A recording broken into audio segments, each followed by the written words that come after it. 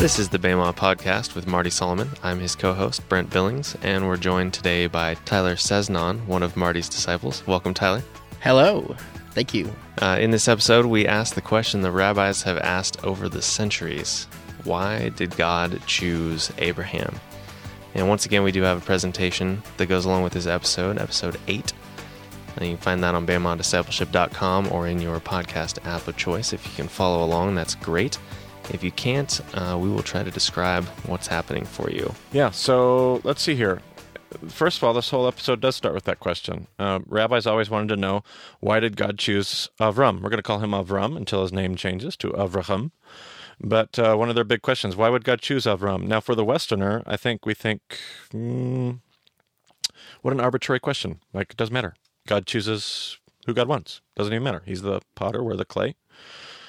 But the Jewish mind says there's got to be a reason, because the story has to be here to teach us. The story has to be here to tell us the kinds of people that God wants to partner with. So there must be a reason. And so the typical Bible student probably responds with, well, I mean, too bad. There is no reason, because we meet Abraham in Genesis chapter 12, and God has chosen him. God chooses him, and the first words we're told is, go leave your father's household and go to a land that I'll show you. So there's no reason. Sorry. But I think the Jewish teacher says, but that's not where we meet Avram. You see, we meet Avram in the genealogy that precedes Genesis 12. So there must be something in this genealogy. Now we're talking. Yeah. I said we were going to get to these genealogies. This is where it starts. Yes, indeed. So I'm going to go back to Genesis 11, and I want to read starting in verse 27 through the rest of the chapter. So that'll be 11:27 through 32. This is the account of Terah. Terah became the father of Avram, Nahor, and Haran. And Haran became the father of Lot. While his father, Terah, was still alive, Haran died in Ur of the Chaldeans, in the land of his birth. Avram and Nahor both married. The name of Avram's wife was Sarai, and the name of Nahor's wife was Milcah. She was the daughter of Haran, the father of both Milcah and Yiscah. Now Sarai was barren, and she had no children. Terah took his son Avram, his grandson Lot, son of Haran, and his daughter-in-law Sarai, the wife of his son Avram, and together they set out from Ur of the Chaldeans to go to Canaan. But when they came to Haran, they settled there. Terah lived 205 years, and he died in Haran. So one of the things I want to do is I want to take this section of Scripture, genealogy, and we're like, oh man, definitely no treasure buried there. And we're going to start by trying to put this on the presentation and kind of put it on the blackboard in front of you. So we've got Terah, and I'm going to ask Tyler. Tyler's sitting here. Tyler, go ahead and tell me, as you walk through this kind of phrase by phrase, what you see happening, and we're going to put it in the presentation in front of us. All right. So the first thing I see is that Terah has 3 sons. All right. So Terah's got 3 sons, Avram, Nahor, and Haran. Is that correct? Is that what you see? That's what I see. All right. In that order, too. Is that correct? Yes. All right. So we've got Avram, Nahor, and Haran. That will be your first slide of your presentation, these 3 sons of Terah. Okay? What do you see next, Tyler, when you look at this? Well, Haran has the interesting addition of being the father of Lot. Okay, so he's the father of Lot. So Haran has a son, the only son in this grandson we're told about of Terah's line. So he has a son, Lot, and what's next? While Terah's alive, Haran dies in Ur of the Chaldeans. Okay, so that's not only just unfortunate, but it's an interesting situation in genealogy, because you usually don't die before your father. But while Terah is still alive, Haran dies. So we've depicted that on the presentation in front of you. What do you see next, Tyler? I see Abraham and Nahor get married. Okay, so Avram and Nahor take wives. They find wives, and we're told a little about them. What do you see there? Their names are Sarai and Milcah.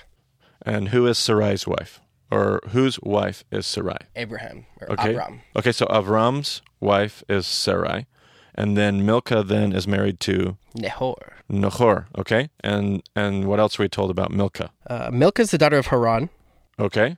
And anything else? And Haran is the father of both Milcah and Ishka. Okay. Now, when you're just reading this, it can be a little bit tricky to follow along, but that's why we put it in the presentation, is because once you draw it out, you're like, okay, I'm totally tracking with what's going on here. So this next slide will show you the three sons of Terah, Avram, Nahor, and Haran, who's now dead and struck out. And then there's Lot, who is Haran's son. We are also told that Haran had two other children, and he may have even had more, but we're told about two other daughters, Milcah and Yiscah. And in the middle of that, we were told that Avram and Nahor took wives, and the wife that Nahor took was the daughter of Haran. Okay, do you got anything else in there, or is that pretty much it? No, there's the big glaring fact that Sarai was barren. Excellent. Okay, so we have a barren Sarai, which is going to be, if you know anything about where the story of Genesis is going, a very, very, very big deal. So Sarai is barren. Now, if we were to step back and look at, I'll just ask this question to either one of you, Tyler or Brent. We're going to ask that typical question. What kind of problems do we have with this story? What doesn't work? What seems odd? What sticks out? So whatever you guys got, give me whatever you're thinking. Well, looking in front of me right now at the graph here, I see that Abram had the option to marry a wife who wasn't barren, and he still is married to Sarai. That seems to be a problem for a patriarch. Okay. Now tell me more about that. Why would you say he had the option but didn't do it? Well, one of them's not married to anybody, because Haran's gone out of the picture here, and so Ishka's kind of left floating around. Right. Okay. And Avram is supposed to... Is this sticking out to you because you kind of think Avram should be married? Well, I'm thinking ahead in the story here, and at some point God's going to tell Avram that he's going to bless all nations through him. So that could be a problem if he can't have any kids. Right. So we're going to have that problem eventually later in the narrative. That for sure is going to be there. Brent, do you see anything in this story that you see? I don't know how much you want me to get into this. I feel like we're going to talk about this a lot more in the rest of Genesis, but the Epic of Eden talks a lot about this idea of patriarchy and firstborn and whatnot. So Avram is the firstborn, and yet his wife is unable to conceive. And so who's going to carry on the line? Yeah, who's going to carry on the line? But even more, you guys are both bringing up the firstborn issue, and even more glaring than that. Well, now we're not told that Haran is married. Are we told about a wife at all in that, Tyler? When you any wife? I didn't Haran? see any. Okay, there's no wife mentioned of Haran. Maybe there is no wife. Maybe this son Lot came some other way, which wouldn't be atypical because you don't mention women in a genealogy. You just don't. Women don't show up in a genealogy unless there's absolute direct relevance, like they're needed for the story, they're needed for the genealogy, they just don't show up. So it's not odd that we're not told about Haran's wife, but we want to make sure we're not jumping to conclusions.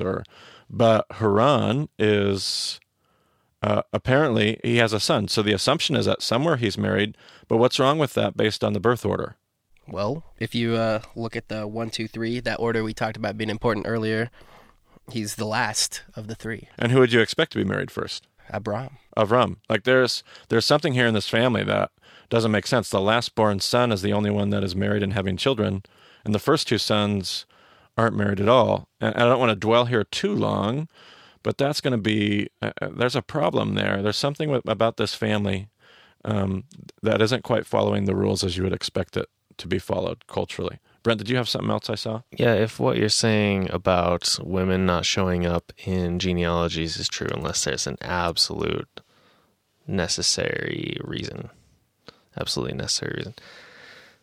Well, okay, we've got a lot of women in this genealogy, first of all, and some of them are mentioned multiple times. Milcah is like over and over. Like we're told a lot about Milcah. Nahor's wife was Milcah. Milcah again, was the daughter of Haran, the father of both Milcah and Iscah. Right. So Milcah gets a little triple mention there. Absolutely. Which is weird because I still don't know why she's important. Why is she even here? Correct. And then Iscah, there's no connection from her to anyone else. Correct. I'm really glad you picked up on that. This whole, the women in this, now Sarai makes sense because Sarai, as you both have pointed out, is going to be a part of this family of promise. She's going to be essential to the story. So I can understand why the author is going to include Sarai. What doesn't make any sense is why Milcah and Yiscah are included.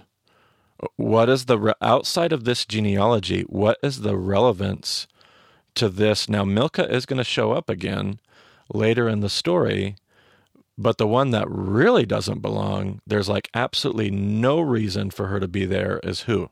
Ishka. Yiscah. So the rabbis are going to say there has to be a reason why Yiscah's in the genealogy. That is a complete addition that absolutely does not need to be here. Milcah would also be one of it, but the moment you start looking at this paragraph, there's something else that jumps out to me when I look at it. Another problem. It's like the author has like the worst case of like ADD. Like the author's like, okay, and then Avram and Nahor took wives, and then Nahor married Milcah, and Avram married Sarai. And by the way, Milcah was the daughter of Haran, who also had another daughter named Yiscah. Oh yeah, and by the way, Sarai was barren. Like the barrenness of Sarai is not where it ought to be. Like, tell me about Sarai's barrenness when you're talking about Sarai.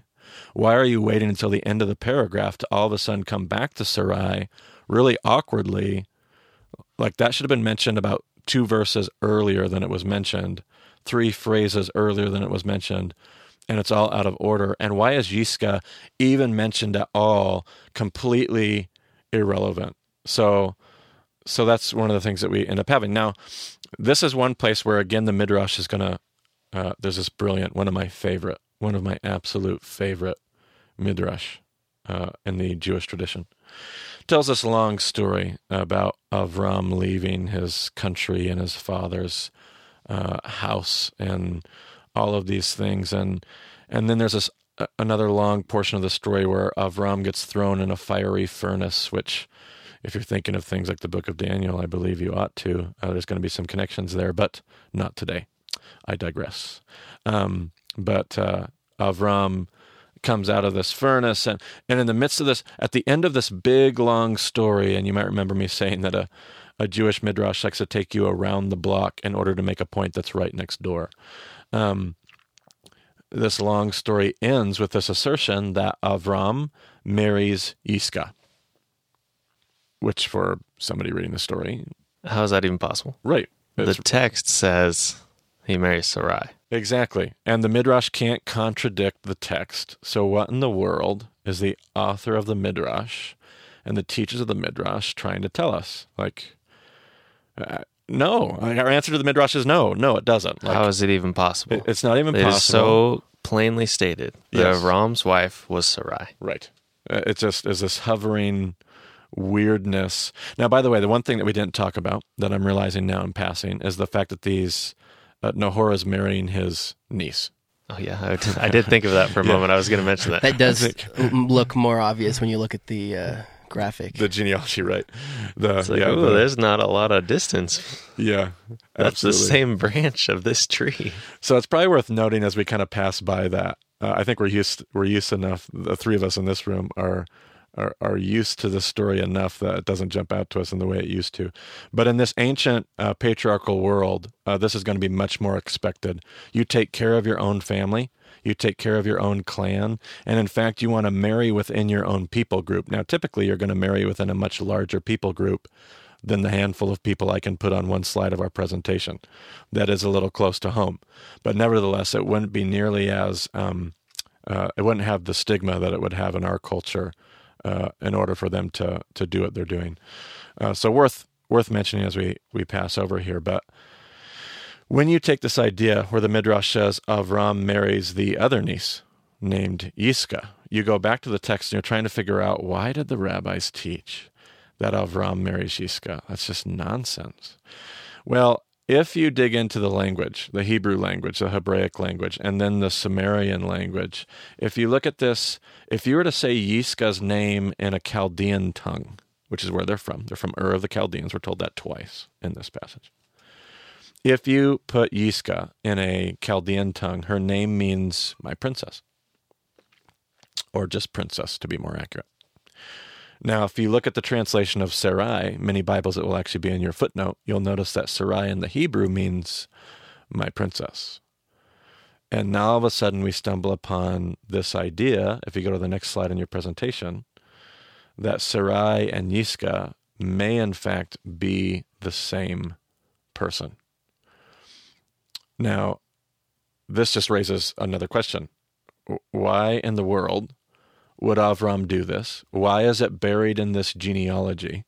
And what is the story trying to teach us? Well, there's one more thing that doesn't jump out to us in the English, but would jump out to us in the Hebrew. If you were to look at the story and you were to notice the phrase, Avram and Nahor took wives. What you don't realize in the Hebrew is grammatically the grammar is all messed up. What it says is, Avram and Nahor, he took wives, which doesn't work. I mean, I'm no English major, but it's not supposed to be Avram and Nahor, he took wives.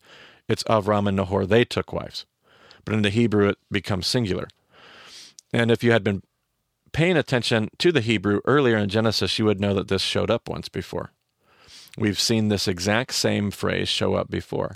It was back in the story of Noah when he cursed Ham's son Canaan. And what happened was, after Ham came out and told his brothers about Noah's nakedness, or what he had done, we're told that Shem and Japhet take a blanket and they put it over their shoulders. And they walk backwards so that they don't look at their father's nakedness, and they place a blanket over their father. But the phrase that's used is Shem and Japhet, he took a blanket and they walked backwards.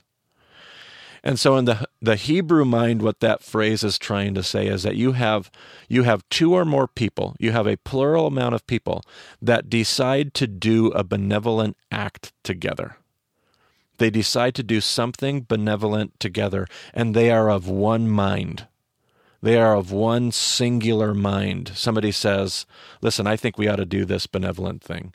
And the other person says, I think you're absolutely right, and that's what we should do. And then they act together. They are of one mind. And so Shem and Japhet, he took a blanket because the two of them were of one mind together. Now, in the Hebrew, you would always give the credit to which person do you suppose, Tyler? The first or the second? I don't know. I would go with the first. I think you're right.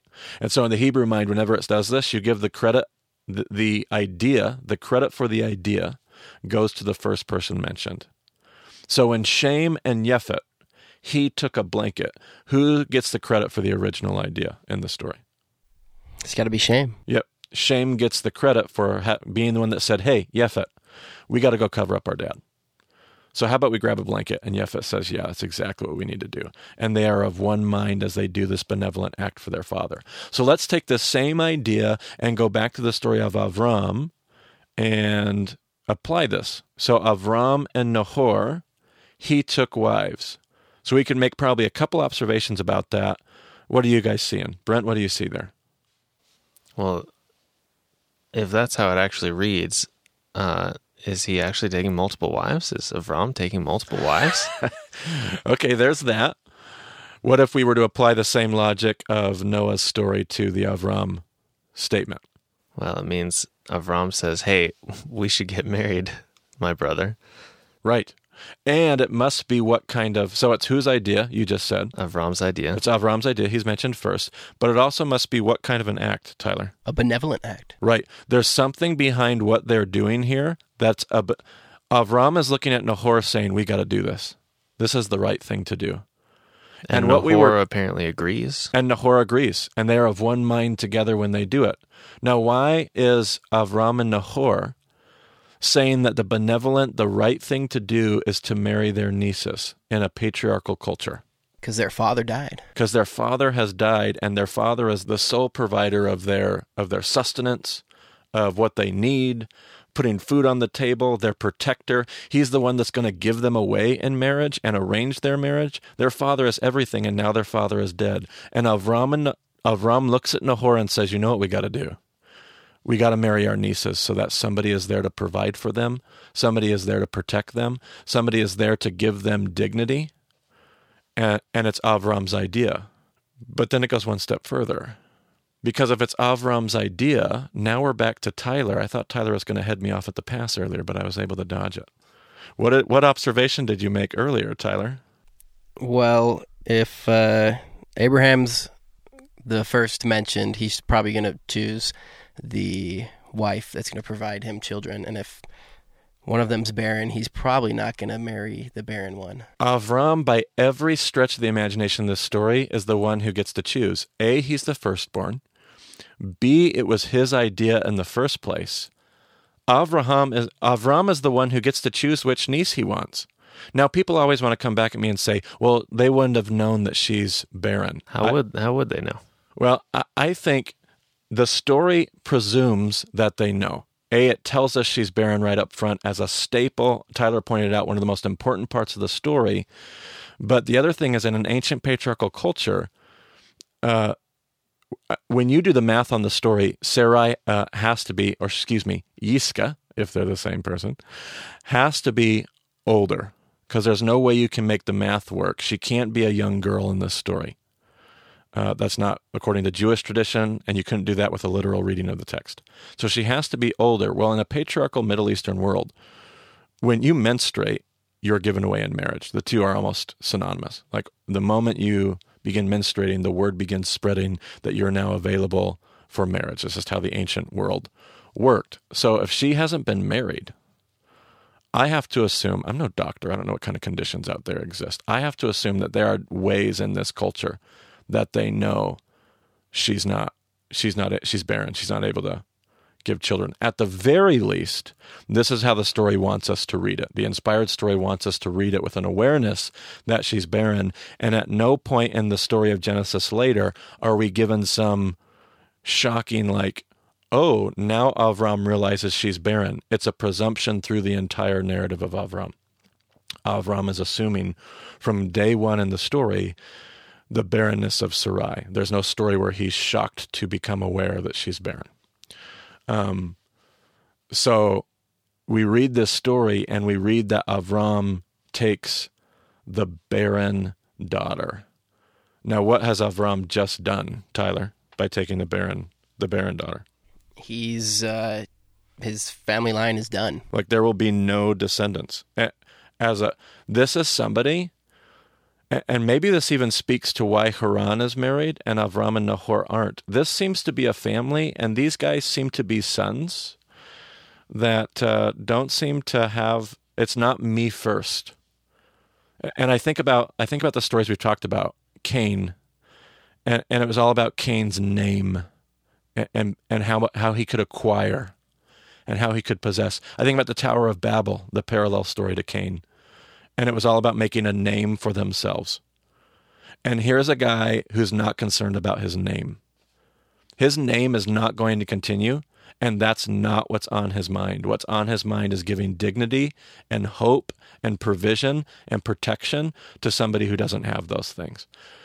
This is somebody, you see, at the end of Genesis 1 through 11, we're left with kind of like this lurching feeling that humanity it's hopeless. Like nobody in humanity is going to be able to do what God calls them to do. We're all driven by fear and insecurity. We can't pull on our image of Godness. We're just hopeless. We're always going to pursue self. And into this story, we're introduced to a guy that for whatever reason says, I'm more interested in somebody else. I know when to stop. I'm not going to be obsessed with my own creativity. I'm going to be obsessed with somebody else and their creativity and their dignity and their name. And God immediately enters the story and says, I can work with that. I can work with somebody who's willing to know when to say enough, to know how to control their desires and lay down their life on behalf of somebody else. And the rabbis teach this. This is the kind of person that God chooses to use. This is the back end of the chiasm of Genesis 1 through 11. This is where the narrative, the introduction to the narrative begins, is by meeting somebody who would willingly say, I know what the right thing to do here is. It's going to require self-sacrifice, and I'm in anyway. Which is what the entire narrative of the scripture is going to be trying to teach us. So into this introduction, we begin to be introduced to the characters of the story. And these characters tell us something that's going to ring true throughout all the pages of Scripture. And so we're invited to be like Avram, to be somebody who knows when to say enough and to pursue others. Good teaching coming out of the Midrash right there. I feel like good stuff. I feel like that idea of Avram parallels God at the very beginning in verse 1 of Genesis 1. Like, God is all of this stuff. Like, he doesn't need anything, but he's like, I want to do something for someone else. Absolutely. Avram puts on display and models. Now, Avram's not going to be perfect. If anybody knows the story of Avram, he's going to have his moments. But he has a piece of God that he shows the world. Like, he gets it. On some level, he gets it. And the story also gives us hope, because I think it tells us we can get it. We can have a piece of God. We can actually respond the way we're supposed to respond. It's not hopeless. We're not going to be perfect. But we are made in the image of God, and it can work. It's good stuff. Well, I think that does it for this episode. If you live on the Palouse, we hope you join us for our discussion groups in Moscow on Tuesday or in Pullman on Wednesday. If you're in the area but don't know anything about that, go over to BamaDiscipleship.com. You'll see all the details about where those groups are at, and you'll find all kinds of other information about the show. Once again, we do hope you have a chance to check out that presentation that we had for this episode. And let's see, you can find Marty on Twitter at Marty Solomon. You can find me on Twitter at EIBCB. Tyler, are you on Twitter? I am, but I don't use it enough to know what my Twitter handle is. So. Oh, that's embarrassing. Probably something like at the Says Dog or at TC. Dear. Well, Says None. Maybe if you end up being a guest on another episode in the future. I'll come and prepared. At this point, I don't know if that's looking good, but maybe we can get that information out there. I'm not technological enough to come back, apparently. So. All right. Well, anyway, thanks for joining us on the Bema Podcast. We'll talk to you again soon.